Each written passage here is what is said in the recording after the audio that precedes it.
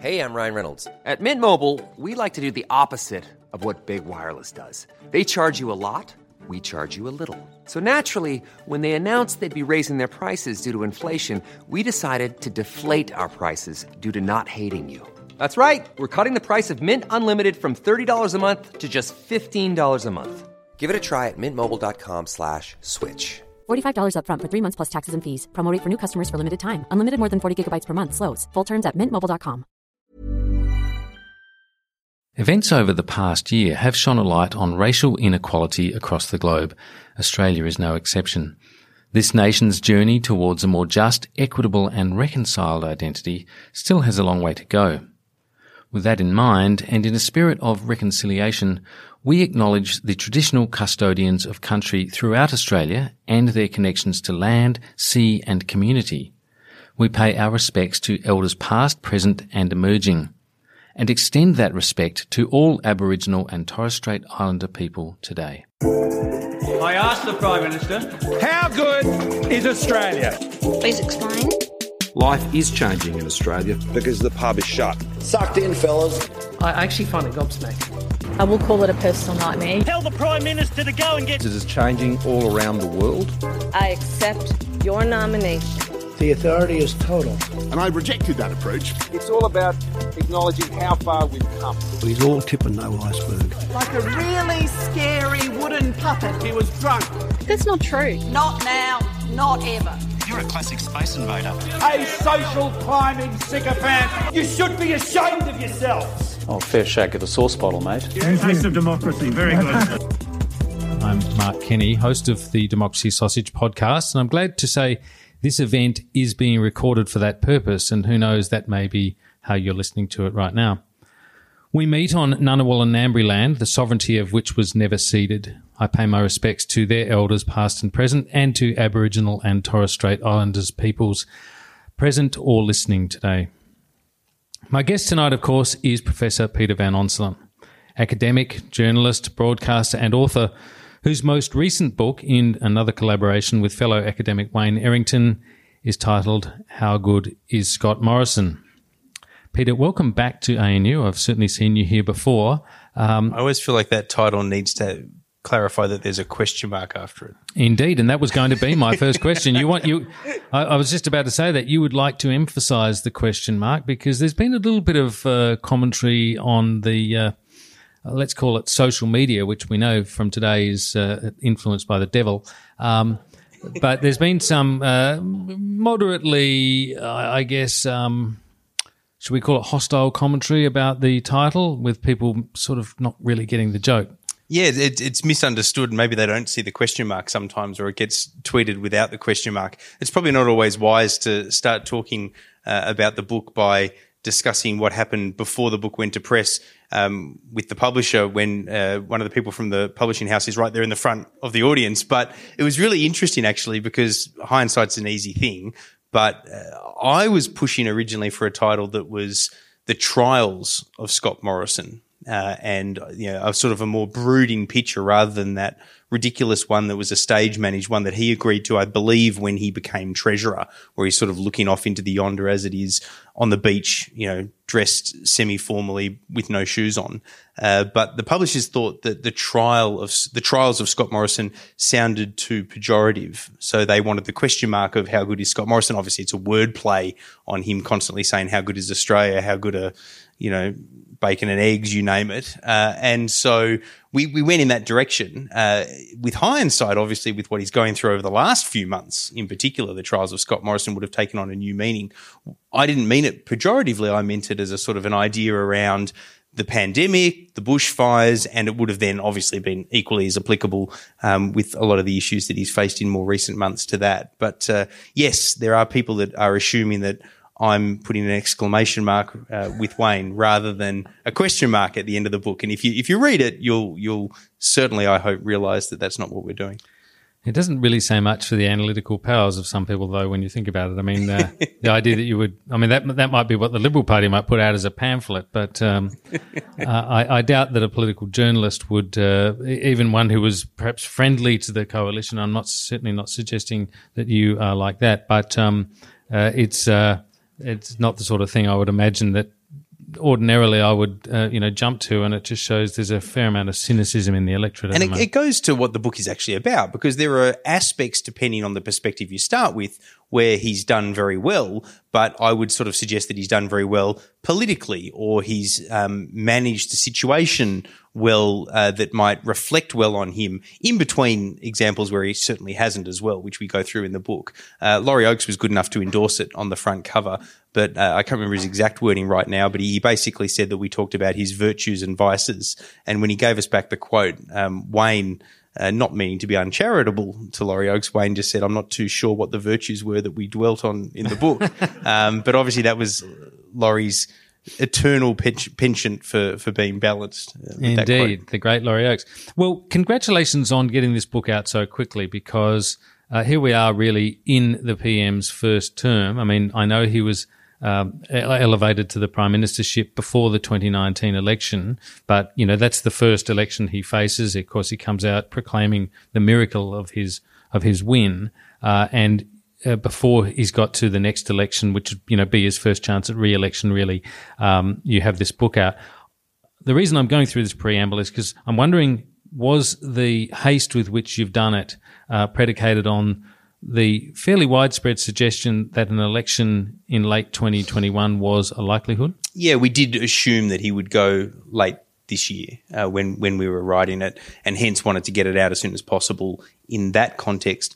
But we'd been playing around, would probably be the way to do it, with some of the underpinnings around not just Scott Morrison, but where the Liberal Party were at, and then decided not to publish in the lead up to the last election. We'd done books in the lead up to, or in the aftermath or the lead up to 2016, 2013, and obviously Howard much earlier than that. But we held back and then rejigged and inserted Scott Morrison into it. So that probably sounds like it's an incredibly messy book, but it's not. I promise you it's not. But it became a case of trying to analyse. In particular, we started with the bushfires. We sort of thought, if you like, that was where this was really going to take off, because that of itself seemed like a huge challenge for Scott Morrison. We wanted to obviously backfill the election, and there'd been a fair bit already written about that from those election books that we were able to draw on. But then the pandemic became what we thought, and it is in the book, would be the focal point of where he sat and how he would come out the other side of it. And so the aim was not so much to make it a pre-2021 election book for that election. It was more to try to evaluate what he had done right and what he had done wrong throughout, particularly the pandemic and the bushfires. So you start off the book with, and when I say start off, I mean, I think this is literally almost the first line, where you're talking about what makes great leaders. And you say that history normally kind of attaches that term great leader to someone who's faced a crisis and ideally has prevailed in that crisis, whether it be FDR or Winston Churchill, these kinds of leaders. Now, Scott Morrison's had foist upon him the pandemic, as have other world leaders, of course, the pandemic, and we're in the midst of it. We don't know how it sort of tumbles out in the end. But certainly the first year of that, 2020, has been good for Scott Morrison in the political sense. Yeah, and notwithstanding a lot of the issues that he's faced in recent months post-pandemic, including with the vaccine rollout, but also with all the gender issues that he's faced as well, his satisfaction rating, just yesterday, I think on Newspoll, was at 59%, which somewhat seems surprising in the context of the troubles that he's faced. In other respects, not so much. And we go into that without realising where that was going to go when we send it off to the printers. I find that period, particularly the pandemic, and also analysing his performance in the pandemic in the context of his such poor performance during the bushfires, really interesting. This idea that he was battle hardened by those. And Scott Morrison, Prime Minister, we try, and this is something that there's not a lot of talk about at the moment, we try to analyse him in the context of the here and now, but also if he misses big reform opportunities, what's he going to look like in 10 or more years' time? And that's where we draw quite early on in the book, I think, comparisons to Malcolm Fraser. People often forget that Malcolm Fraser, from a Liberal Party perspective, Malcolm Fraser was a hero for vanquishing Gough Whitlam in 75 the way that he did, even more so for then doing the sequel in 77 with a very similar margin. But then by the time he left office, and then certainly in the aftermath of all those microeconomic reforms during the Hawke-Keating era and the transformation of the Liberal Party, he became someone who was initially seen as a do-nothing Prime Minister before then being seen by Liberals as a, if you like, a traitor to the cause ideologically. And the risk for Scott Morrison, where we try to draw that comparison, is that you can be a hero for getting, within your own party in particular, for getting through the pandemic, for winning the unwinnable election against Bill Shorten.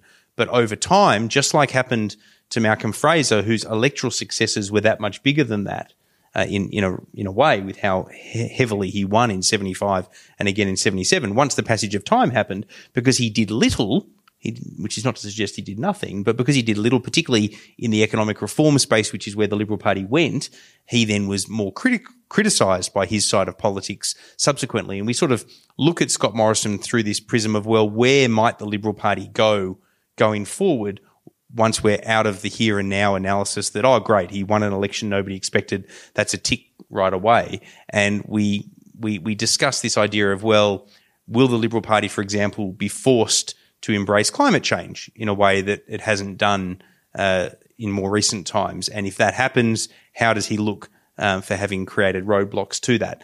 If the Liberal Party does go back to economic reforming credentials like it had during the sort of Howard years in particular, in opposition as well as early government, well, what does Morrison look like for not pursuing that when he had the opportunity post-winning a big election with all the popularity that the pandemic followed? And indeed, depending on how Australia goes post the pandemic, if we miss important opportunities to reshape what the role of government should or shouldn't be, how does he look then to the broader community as opposed to the ideological side of politics that he derives from, if he misses the chance to reshape the role of government and how we should operate in the wake of expectation changes in the community post-pandemic? So we try to do both.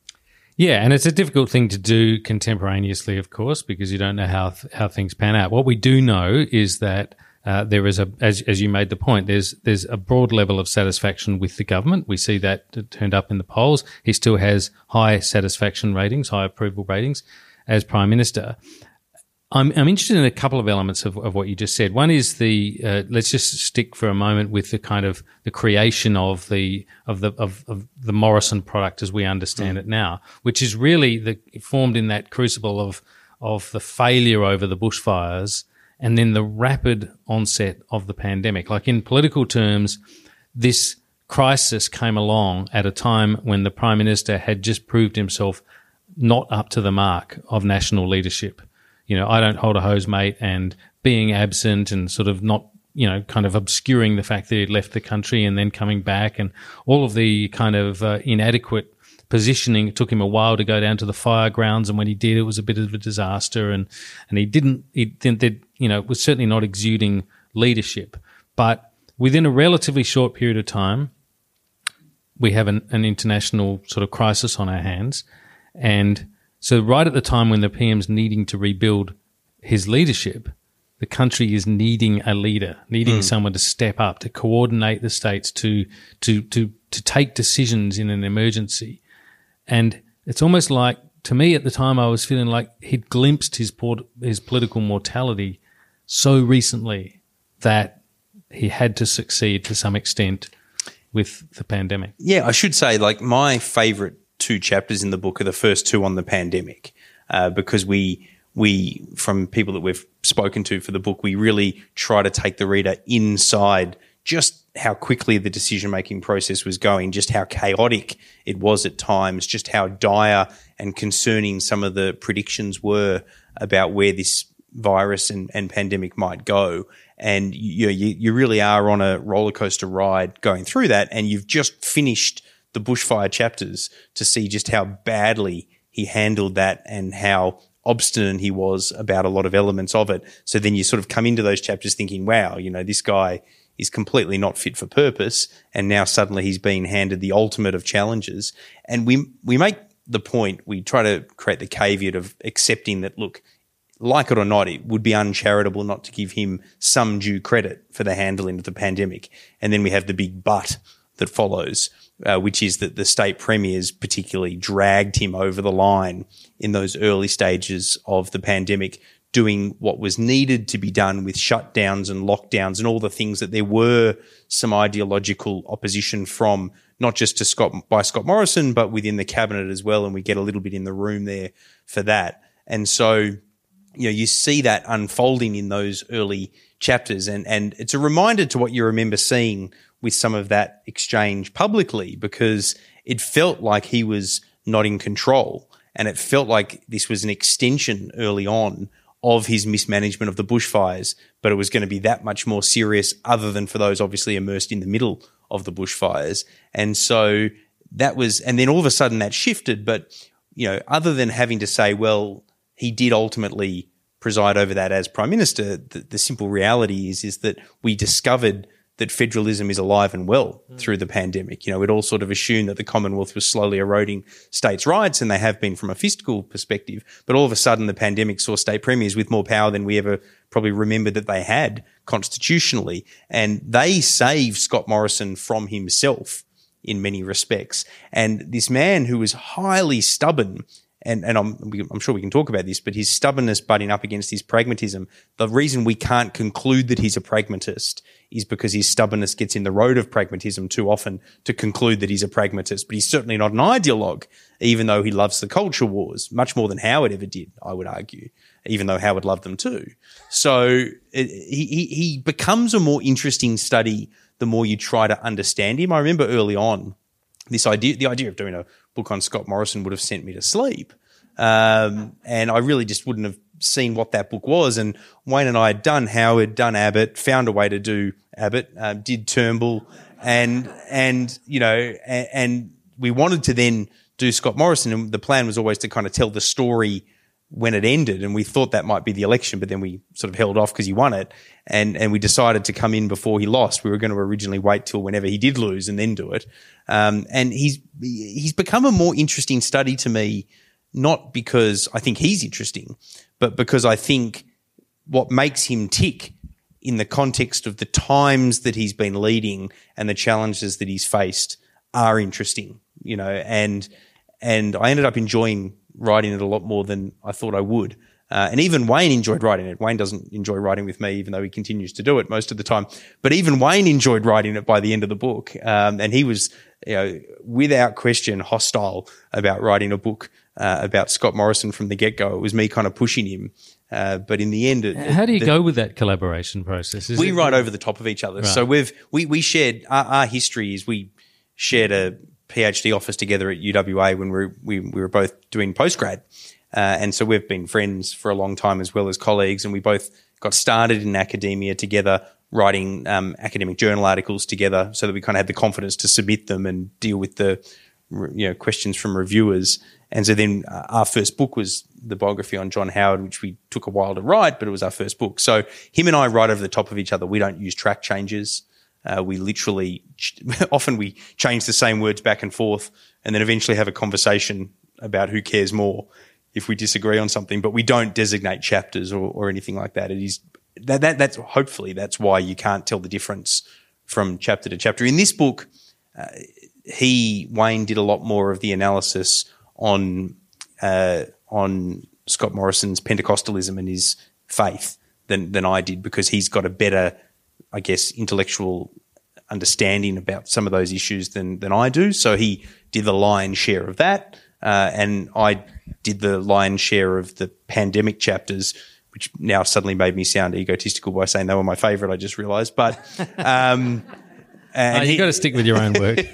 But we do write over the top of each other, no question. Yeah, that's really interesting. Let's just go back to that pandemic stuff for a moment, though, too, because you make a very good point about the PM getting some things right, but also being rescued by the states in a range of ways as well. The single thing he did right, probably, that really changed things apart from closing the border on, I think it was March 15, was the National Cabinet, because it dialed down the politics. I mean, as you say, we saw the Federation work in ways we'd forgotten it could work in or never knew it could work in.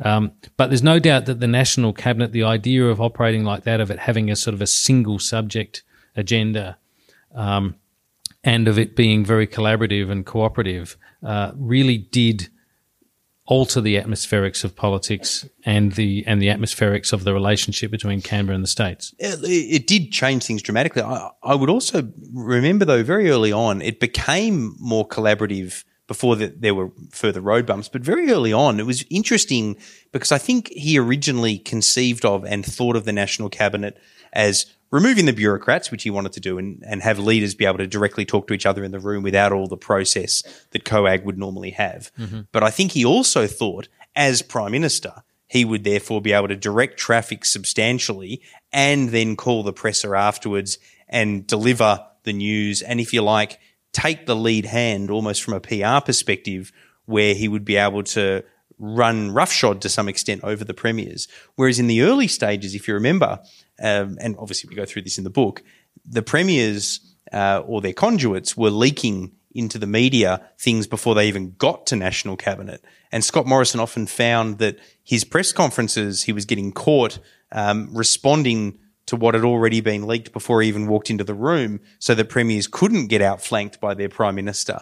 And so, but then he did ultimately handle it better than I would have perhaps thought he would. He didn't become as stubborn about some of those rollings that he incurred on the way through. He started to increasingly over time accept the reality of it, that he gets to be Prime Minister, but he doesn't get to dominate National Cabinet the way any Prime Minister usually gets to dominate Cabinet. It's a different process. Then, of course, he had to deal with, and this has been very little discussed publicly, but we talk about it in the book, then he had to deal with the egos in his own cabinet who started to feel like they'd become backbenchers almost, because, you want to become a cabinet minister, so you've got a seat at the table, but all of a sudden cabinet ministers, other than his real inner sanctum, who were prepping him for National Cabinet ministers suddenly were not part of National Cabinet, and they felt like outsiders when they'd worked their whole careers to be insiders in Cabinet. So then he had to massage that situation as well. And that wasn't all that different from the GFC, because you remember the group of four that that was Rudd, Swan, Tanner and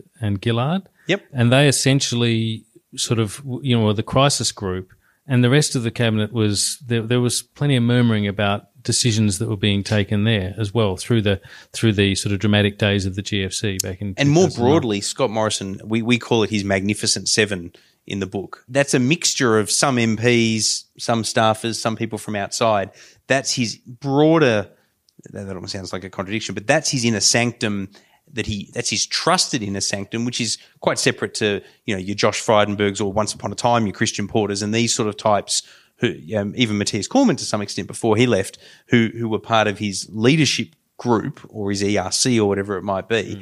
He's got that's the trusted Morrison confidants, is the Magnificent Seven. But all of them lost standing because they were out of the room, with maybe one or two exceptions within his own staff whenever National Cabinet met. And he found himself getting outmanoeuvred and outnumbered in some respects by premiers. I mean, we forget Gladys is now right on board, Gladys Berejiklian is right on board with Scott Morrison on a lot of things, like, for example, avoiding border closures and lockdowns. However, in the early stages of the pandemic, it was her and Dan Andrews that were teaming up against Scott Morrison, and that was making his life difficult. And post the bushfires, we go through this in the chapters on the bushfires, the tensions between Gladys and Scott Morrison were huge during the bushfires, much more than ever came out publicly, and a fair bit of it came out publicly. And so it was off the back of that he was having to face up to her jumping in with a Labor Victorian Premier rather than her Liberal Prime Minister. And so there were huge tensions behind the scenes before it became as collaborative as it did. Yeah, that's a very good point. And we saw some interesting alliances, really, because we saw an alliance build, a functional working alliance between Morrison and Dan Andrews to an extent as well. That sort of came after that as well, as Morrison realised he needed to have these big states on board. And, things, as you say, they'd got a bit fractious with Gladys Berejiklian, but he was still talking quite a lot to Daniel Andrews. Well, and that was an interesting thing as well, also arcing back to the bushfires to some extent, because in the bushfires, Dan Andrews actually avoided sinking the boot in to Scott Morrison when he was at his weakest. True, yeah. And then when Josh Frydenberg started attacking Dan Andrews about what was going on in Victoria, as a fellow Victorian and the Federal Treasurer, Dan Andrews was contacting Scott Morrison directly to say, hang on, mate, I didn't sink the boot into you when you were on the back foot during the bushfires. Can you rein in your treasurer, thanks very much, who's sinking the boot into me at the moment over the problems that we're having with the second wave. And there was a few others too. There was Hunt and there was Tian. You know, I'm thinking of a few Victorians who were weighing into Andrews as well. Yeah, so we saw some very interesting politics that emerged through that period. Let's take a very quick break. We'll be back in a moment. I'm Sandra, and I'm just the professional your small business was looking for. But you didn't hire me because you didn't use LinkedIn Jobs. LinkedIn has professionals you can't find anywhere else, including those who aren't actively looking for a new job, but might be open to the perfect role, like me. In a given month, over 70% of LinkedIn users don't visit other leading job sites. So if you're not looking on LinkedIn, you'll miss out on great candidates like Sandra. Start hiring professionals like a professional. Post your free job on linkedin.com/people today.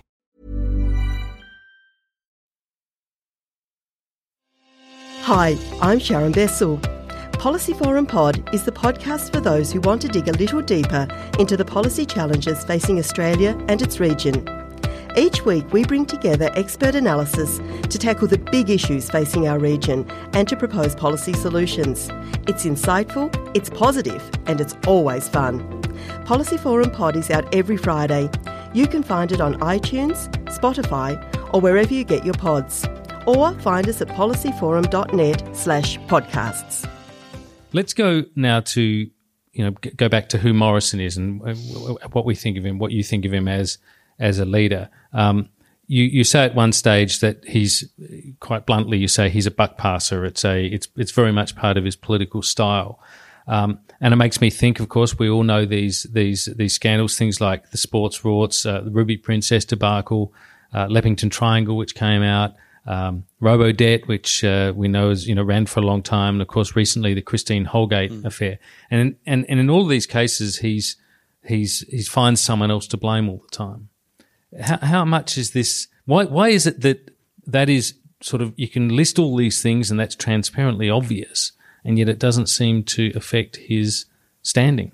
Well, that's a good question, which I wish I knew the exact answer to, but I think part of it comes back to the pandemic itself. I think the pandemic rescued Scott Morrison from some of these character flaws becoming defining in the wake of his election victory. Well, sports rorts particularly, the scandal kind of got truncated by this bigger exigency of the pandemic, didn't it? Yeah, and to some extent even the bushfires. But the difference is, because he mishandled the bushfires, I think that sports rorts was going to roll out once Parliament returned until the pandemic struck. So he was in this extraordinary...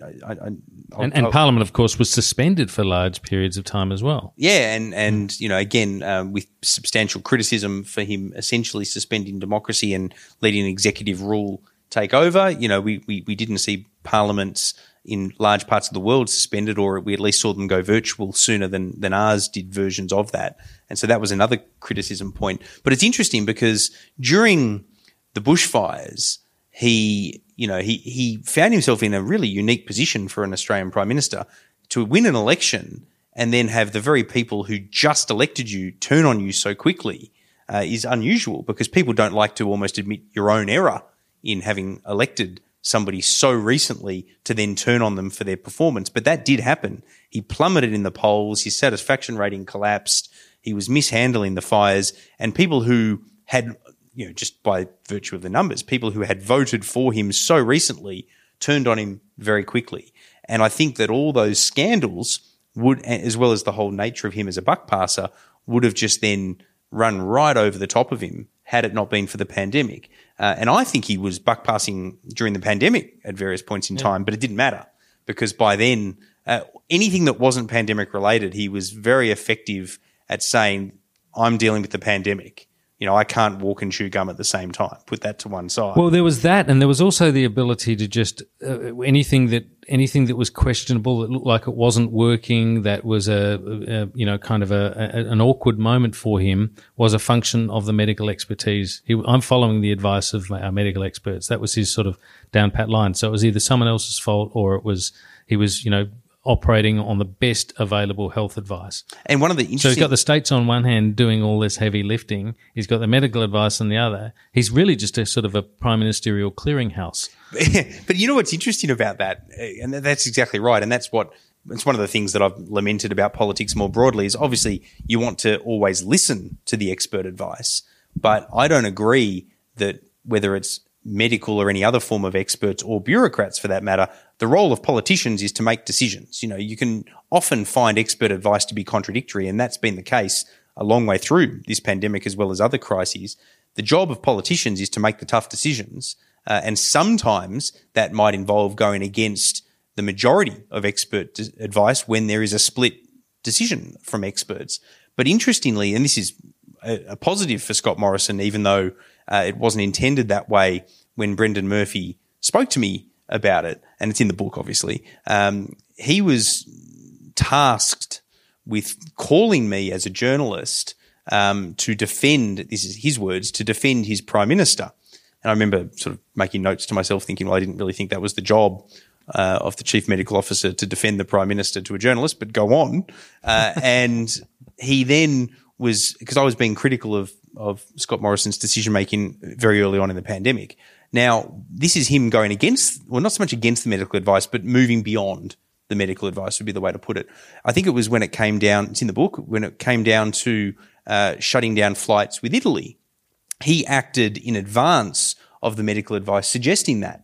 And as it turned out, that was an example of him getting ahead of the problem rather than simply sitting back and following the medical advice, making a decision as a politician that this was the prudent thing to do. Now, the medical advice was to shut down flights to China, and he followed it.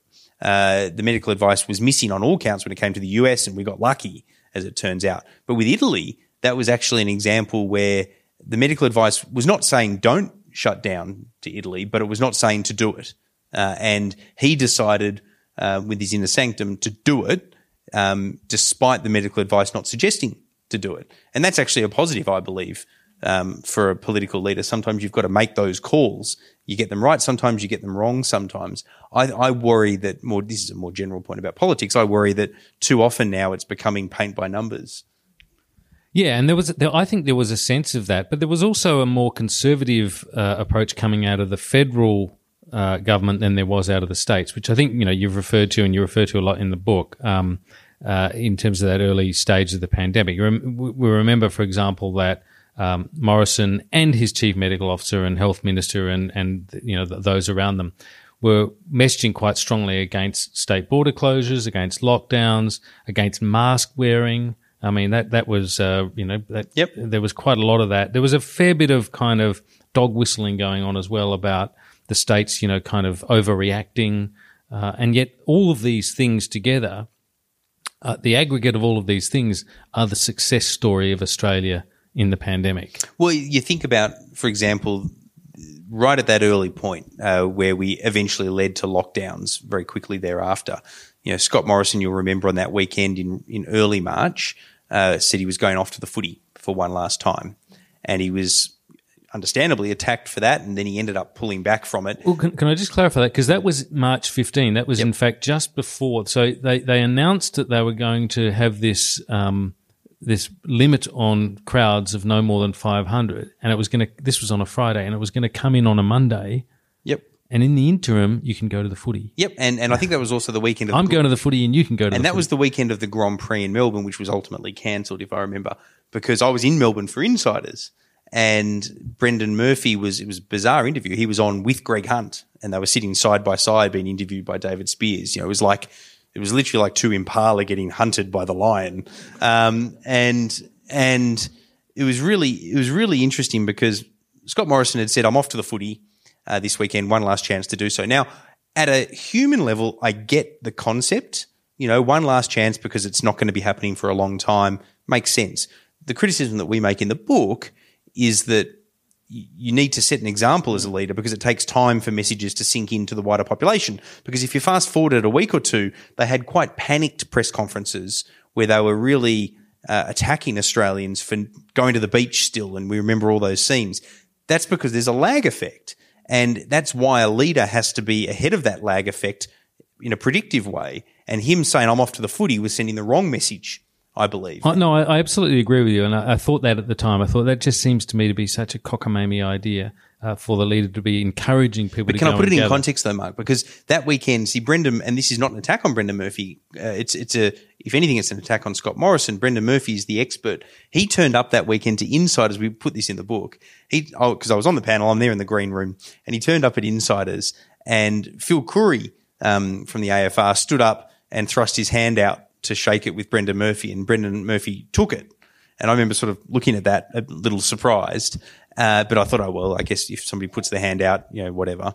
Then David Spears comes around the corner and makes a joke of, I'd shake your hand, but obviously we can't. And then Brendan Murphy said, no, there's no problem with that. Popped his hand out and shook it. And that's when I then, okay, I'm now very curious, and we started sort of talking a little bit about it. And then you actually raised it, didn't you? I did, yeah. And the whole dialogue is in the book. It was quite interesting. We posed for a photo, and I refused to be more than 2 meters from the photo. Everyone else was sort of huddled in, and that sort of became deliberate as well. But the interesting thing about it was I spoke to Brendan Murphy subsequently about that, and as the medical expert, he wasn't wrong. His point was community transmission is so low that at that point shaking hands is fine. And I guess we were in a green room, we were behind the scenes, but we were still journalists. But it goes back to your original point, which was a completely valid one, which is about what is the message you're trying to send. Exactly. Here, And that's why later that you want to drive community, anxiousness or awareness, and you want to change behaviour. And later that day, Scott Morrison sort of, if you like, outlawed shaking of hands. He'd already said, I'm not off to the footy, but he wasn't willing to, and this goes partly to his character about conceding. He subsequently went to the footy, by the way. Did he go that weekend? No, not that weekend, but no, later. Okay. Yeah. 4 or 5 weeks later. But that he pulled out, but I think it was on Paul Murray's show. He said something along the lines of, well, I'm pulling out because of the haters who are misrepresented, as opposed to the need to set an example. So things pivoted, but he did get. We got very close to the pandemic taking off here and community transmission happening. Obviously, things like the Ruby Princess didn't help, but the risk that was the problem early on, which the premiers recognised but the Prime Minister didn't, was this idea of optics and setting the example as a leader, because it takes time. It takes time before the population get on board, both in terms of just hearing about it, much less also actually taking it on board. Speaking of taking time, do you think it also took him time to realise, and perhaps this is a reflection of the Commonwealth, the federal government being further away from the people, not being involved in direct service delivery and bigger electorates and all of those things. Do you think it took him some time to realise just how much people, Australians, wanted their governments to put in place protections?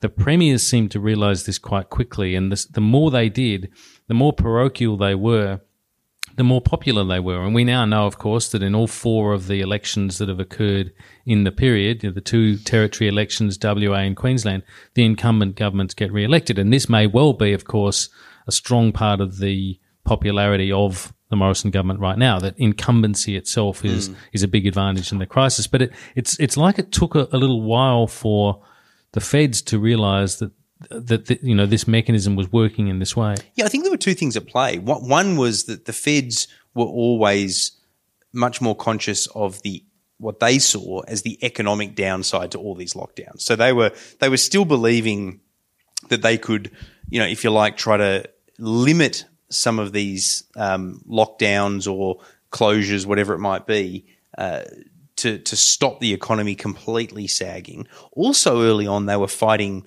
to try to avoid a recession as well. We talk about that in the book. They were still clinging on to this idea that they could go through 1 quarter of negative economic growth but get it back, and it would be that was part snap of it back, the snapback was part of them thinking that they could avoid a technical recession and therefore be able to run around giving themselves pats on the back. So they were much more worried about the economy, rightly or wrongly, compared to the premiers. This was in what you might call their pre-Keynesian period. Yes.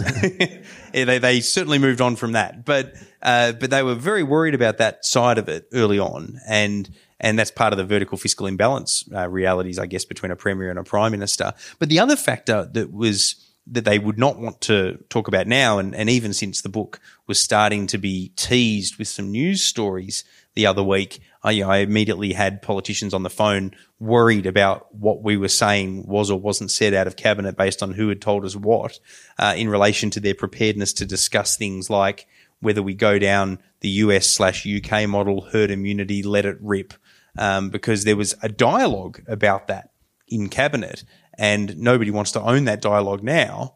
But at the time, there was a serious dialogue within the government about that because they questioned whether or not this thing could even be avoided. I've got text messages from cabinet ministers telling me that, mate, it's unavoidable. Thousands of people are going to die. The issue is how we come out the other side of it. And it's like, wow, there's sort of no attempt there to prevent this becoming bigger than Ben-Hur. And so they had that almost defeatist attitude about the virus. It's going to rip through the community whether we like it or not. What we need to do is make sure that we're not in economic ruin in the aftermath of that. There was that attitude quite strongly in the cabinet, but that attitude was not there amongst the premiers. The premiers had a very different view. They thought that this was something that they could contain and possibly eliminate. And that ultimately won out because, fortunately, in many respects for Australia, it turns out that federalism is alive and well. And then, I guess, fortunate, if you want to be more gracious to the feds, the Prime Minister read the room in those national cabinet meetings and eventually, somewhat reluctantly, came on board. Yeah, one piece of evidence about how long it took them to work it out, though, was the way he was attacking Anastasia Palaszczuk. Because every time he attacked Anastasia Palaszczuk for keeping the border shut, her numbers went up. She literally should have declared Scott Morrison on her campaign team. I mean, it was that important. You know what was so interesting about him doing that? And he tried to do the same with WA and then just retreated at 100 miles an hour when he realised that, West Australians are even more parochial than Queenslanders. And I bet it, abort, and he got out of there. Luckily he got out and they saved 2 seats. And he never visited during that campaign. I know this is an aside, but I mean, honestly, putting that fellow in his early 30s, I mean, you removed any chance of even the diehard Liberals having an excuse to vote for the Liberal leader when you put a guy in whose only career was as a Liberal Party staffer. Yeah, he's 32, right? Yeah, something like that. And he announced on election night that he'd retired, even though the voters announced it a couple of hours earlier. When he lost his seat, it's sort of, the WA one versus Queensland was interesting. I think that was also a gender thing. We talk about that in the book, even though we went to press even the Brittany Higgins revelations. We were days ahead of that happening when we went to print. But we talk about his different handling of Mark McGowan versus Anastasia Palaszczuk as being partly a gender issue and also partly a recognition of the increased parochialism in the West. But one of the things that he was doing, which is an issue with Queensland and less an issue with WA, which is also a factor, was that he was throwing red meat to his LNP base on Queensland borders because they had a strong view on it. He didn't need to do that to his base in WA because even though they had a view that mirrored the LNP view around borders, they knew that they had to shut up because Western Australia is as parochial as it is, whereas it was a little bit more contested in Queensland. One of the things that was really interesting in that early stage was when I heard Mark McGowan say, and I think it might have been on AM one morning, when he was asked about keeping the WA border shut and, the damage it was doing to the economy. And he made the point, and this ended up being a point that's actually true of the Australian nation as well as being just true of WA. He made the point that more money went out of WA with people travelling to the east, West Australians travelling to the east for holidays, tourists and so forth, than came in. And so with the borders shut, they were actually better off than they normally are. They actually had a sort of a travel surplus dividend in their state. And I think the number is for Australians that they spend overseas in an ordinary year is in the order of $55 billion. Now, most of that money has been spent back in Australia during this time. So it's like even the bean counters hadn't really, I think, factored in some of the upsides to this emergency measures that have been put in. And it was particularly relevant to WA because, you've got 2 million odd West Australians over there and there's a reasonably large number of them have a reasonably large amount of disposable income for travel, and they would usually travel abroad unless they were going to Margaret River or Broome. whereas all of a sudden they could only go to Margaret River or Broome if they wanted to leave Perth. Perth CBD hotels were struggling, and they still are, and that's where there's an interesting fight between them and the McGowan government over things like hotel quarantine. But in terms of tourist operators down south in the southwest, as well as up in the Broome area, and I guess in Exmouth a little bit as well, having West Australians contained, very few Australians other than West Australians travel to those spots versus international tourists, simply because you might as well go overseas if you're living in Sydney or Canberra rather than hoik it all the way over to WA. And all of that played out perfectly in Western Australia. I mean, my relatives on my wife's side in Western Australia, they treat us like we're disease-riddled when we come over there now. You can't overstate the support for the closed borders out of WA. You really can't. Now, we're going to go to some questions in a minute. So if you've got a question in mind, make your way up to the microphone. And while you're doing so, I'll just sort of keep proceeding with some questions. Let's go to this. You mentioned before the gender issue that's exploded on the government this year. Just by way of a piece of background, I think people forget this. Probably no one in this room forgets it, but nonetheless, I feel like it should be said. This is the same party that has been continuously in government from the time when they named a 19-member cabinet with one woman in it. 1 out of 19. I mean, it's the same party that's been in power continuously ever since. And what we've seen playing out this year, as well as the details of specific alleged crimes and poor behaviour, is also this massive sort of attitudinal argument about where the Libs are. So I guess my question to you is, can Scott Morrison make headway in resolving this gender problem? And will he? Does he have the resolve to do so? Well, I think the first thing that he's got to do, and he's tried to make the first moves towards this, but the first thing he's got to do is to get some women around his decision-making table. His whole entourage essentially are men. His inner sanctum amongst the politicians, as well as amongst his staffers, as well as amongst his broader circle, including the Magnificent Seven, they're all men. And that showed up straight away when these gender issues started coming up, didn't it? Because just the clay-footed response. Absolutely. And the senior women on the conservative side of politics have always been, and they're changing now because they've got the opportunity to change, but the senior women on the conservative side of politics generally get promoted by playing ball, whereas on the Labor side, and I believe this comes back to quotas. I've been advocating for quotas for forever on the conservative side. On the Labor side, women know that they're not tokenistic, even though that's always the argument used about quotas. It's the exact opposite in reality. They know that they're not tokenistic, and they know that they're represented, and that they know that they make it by having their voices heard, not by being quiet and waiting for a bloke to promote them. So Julie Bishop was always the exception on the Liberal side, but even then there's a lot of historical rewriting. And she was the one, of course. But she was Deputy Liberal leader, so she was there whether the men liked it or not because she was elected into that role. But she was a lot more quiet than she is now when she was in Parliament. People often forget this, the same way that Malcolm Turnbull has found his feet on a lot of issues now that he didn't when he was Prime Minister, And so, history often gets rewritten in the aftermath, but it's only just now that the senior Liberal women are starting to realise that they are empowered, not because Scott Morrison has empowered them, but because the public has, as a result of what has happened. Now, what will be significant will be that they have those voices heard. Maurice Payne, when she was younger, I remember her from years ago. She was, the great hope of moderate liberalism out of New South Wales, but then she learnt to be quiet once she got her Senate spot and worked her way up. She's now finding the voice that she had decades ago when she was an incredibly powerful voice for moderate liberalism. Now we'll see if that continues because it has to go a lot further. The same goes for other women in the Liberal Party. But ultimately, I think that at a party level, before we talk at a community level, I think they only ultimately fix it if they do some version of quotas, whatever that might be.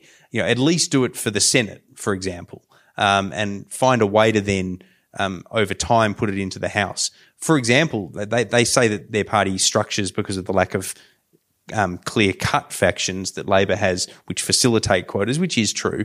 They say it's harder. Well, no doubt, but it's still achievable.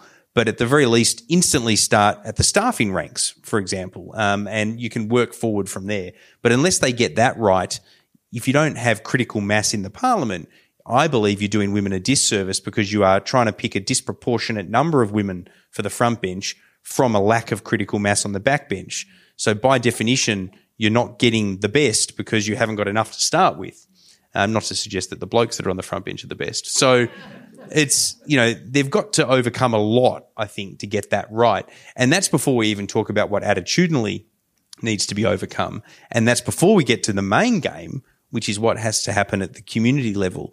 They're throwing policy galore out there. They'll do it again in the budget. And the interesting thing for me will be whether they do enough to dress it up to get them through politically versus if we actually see genuine change over time. My worry is that it's going to get dressed up to get them through and to ride out the storm, if you like. That's my worry. But interestingly, the funny thing about Scott Morrison is he has actually advocated, and we talk about this in the book, he talked about it at his press conference, a few weeks ago when he announced a whole bunch of changes. He actually has been a quiet supporter of quotas for a long time, believe it or not. And very quiet. Very quiet, very, very quiet. But pre the election, that was his position very quietly. He's now got the ability to push for that because of the times, but I don't see any evidence that he's really going there. He's trying to dress it up in other ways instead. But even though he's not somebody who I believe from having studied him, he's not somebody who gets on with women. He's a bloke's bloke. And that's a problem. Malcolm Turnbull gets on with women. So there was a naturalness to him wanting to promote more women, which he did within limitations. But Scott Morrison, it's a bit more artificial.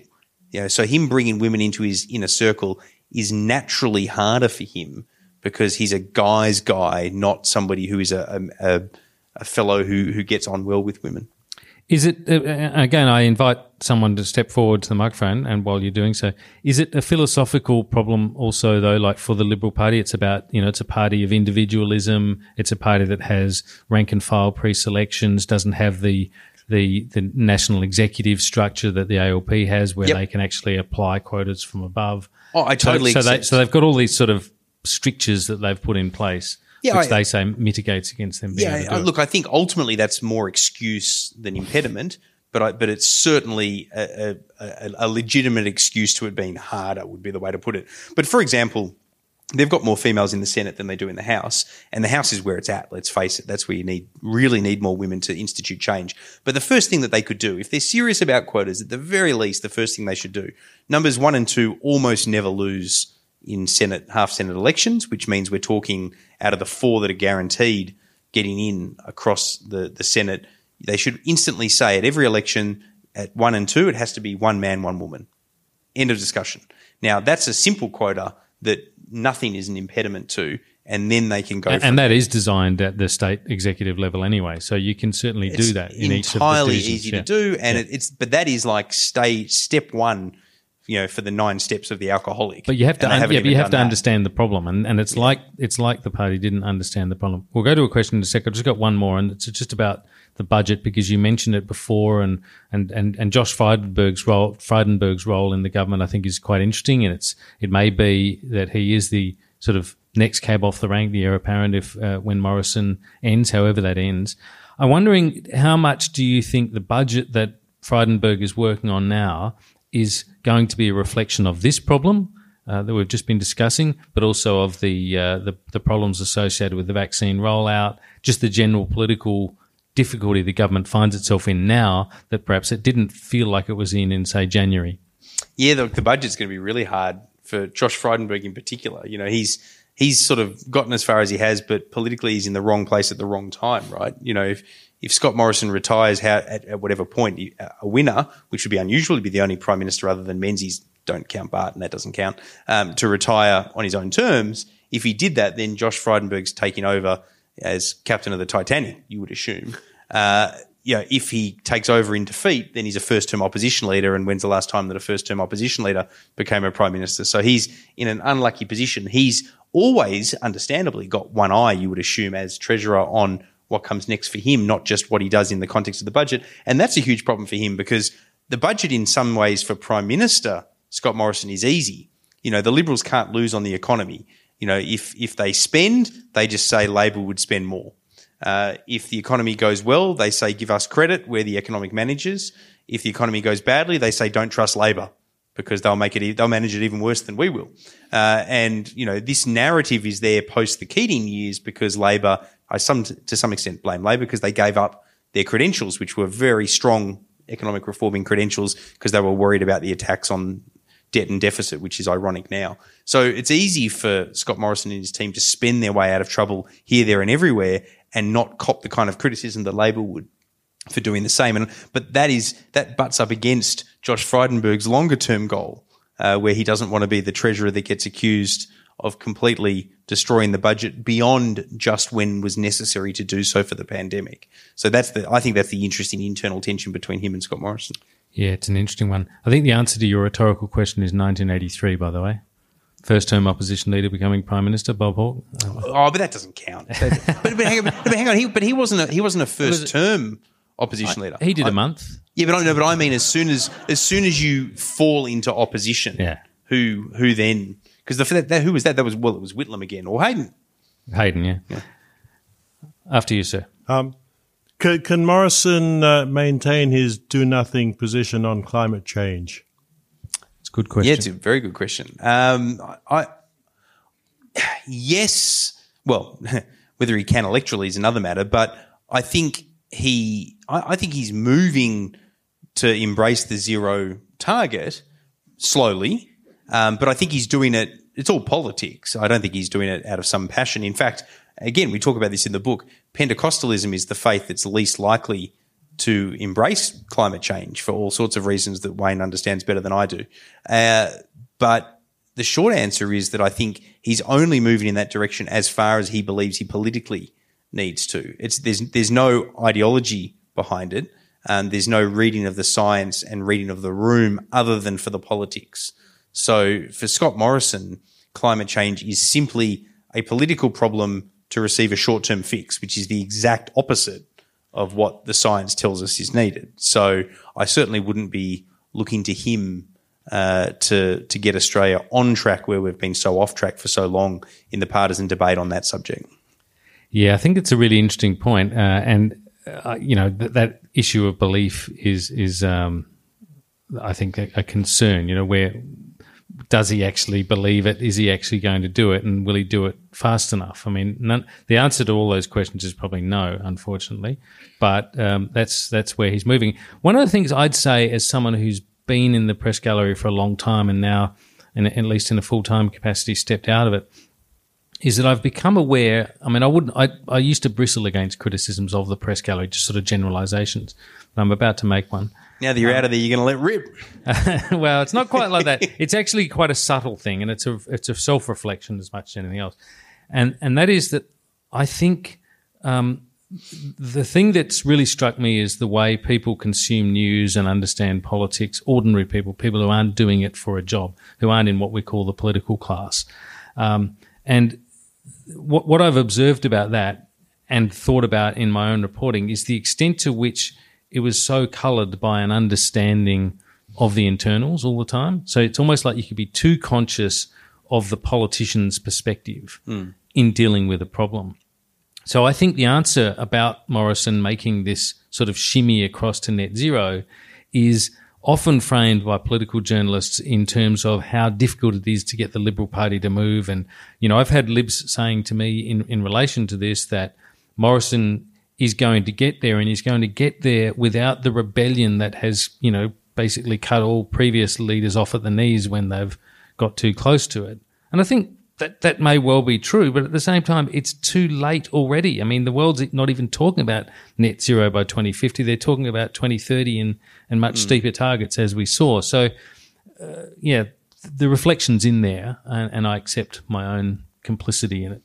Yeah, I mean, the problem for Scott Morrison is that his view of, well, the problem, if you want climate change action with Scott Morrison's position, I believe, is that he would look at 2030 as a date that he's no longer going to be in politics.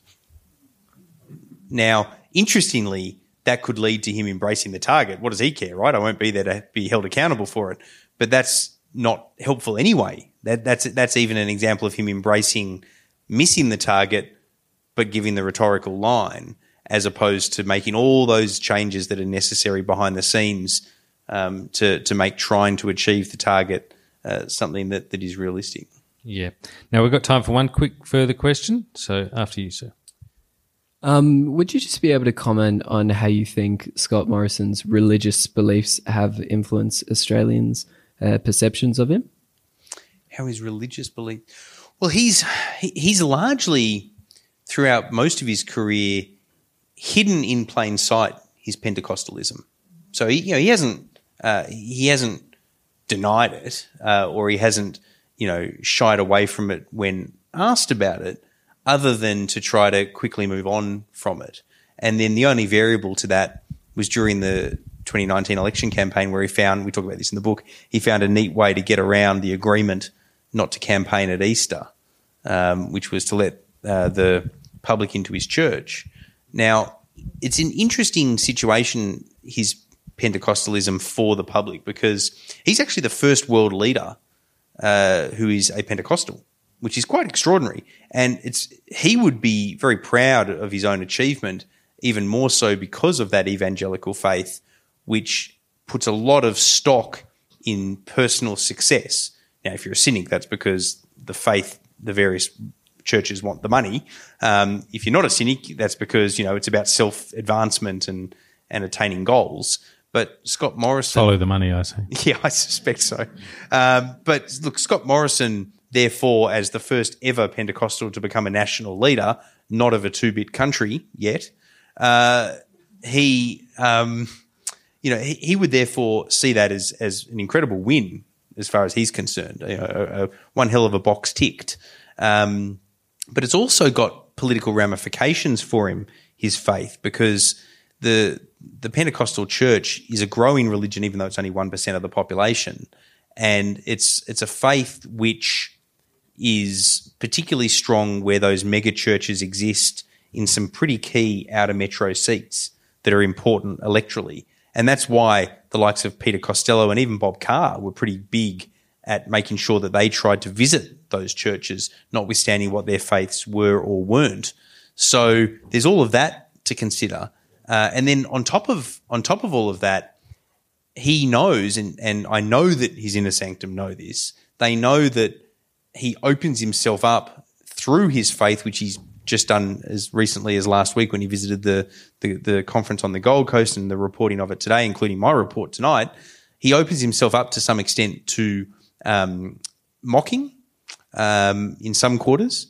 Legitimate criticisms too, of course, like, about the hypocrisy and all the rest of it. I get that, refugee treatment, you name it, right? But the mocking is I'm talking politically here. The mocking is one factor. And the other factor is that Anthony Albanese does like what he did today and makes it a very legitimate point about not wanting to mesh, church and state, and also a very legitimate point about not wanting to treat it like a football team that you support. God doesn't pick one side versus the other, whereas Pentecostalism is this whole I've always believed in miracles notion, which he expanded on in his speech at the Gold Coast conference. Now, what that does, though, and I think Team Morrison knows this, his Pentecostalism might not be mainstream religion, but for a lot of outer metro marginal seat conservative types who are faith-orientated, who are not Pentecostals, they don't like the mocking.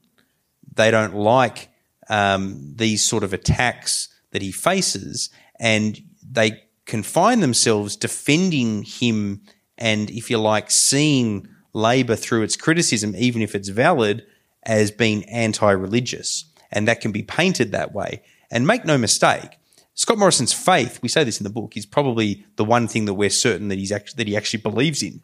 It was hard to get to the bottom of it, though, because, of course, he wouldn't He doesn't open up about this sort of stuff. We're fascinated by his adult conversion to Pentecostalism. It's quite unusual. Normally, if you're troubled, you convert to Pentecostalism. He essentially did it, from what we can gather, following his wife and her Pentecostalism. He was a Presbyterian, I believe, from memory. And so he's had an adult conversion and then genuinely sees, and he talked about this in his maiden speech, genuinely sees the birth of his children as a miracle because of the trouble that they had having children. So, he believes it. It's the one thing that he truly does believe in a more ideological sense versus a wrath of other things where he's a pragmatist other than his stubbornness. But he also sees the politics of it, and he knows how to play the politics of it. And the evidence of that is actually in his history, not in him now playing the politics of it. He has got through his entire political career, including as a state director, on not being particularly open without hiding his Pentecostalism. And so when it comes out now, it ain't a mistake. He can see the value of it, I would argue. Yeah, I think that's right, and it's probably much more strongly held, for example, than his adult conversion to the Sharkies. Well, that is the Shire, complete rubbish. Although I think he probably is now a fan. I think that's right. Mind you, I think with his talking about the evil one watching social media and influencing our kids, he missed the best line, which is "the devil is in the email." That's all we've got time for, Peter. It's been really terrific hearing about this book. I know people will want to talk to you further, and you'll be signing books immediately after this. And so, by all means, take advantage of that. Would you all join me in thanking Peter Van Onselen? Thank you.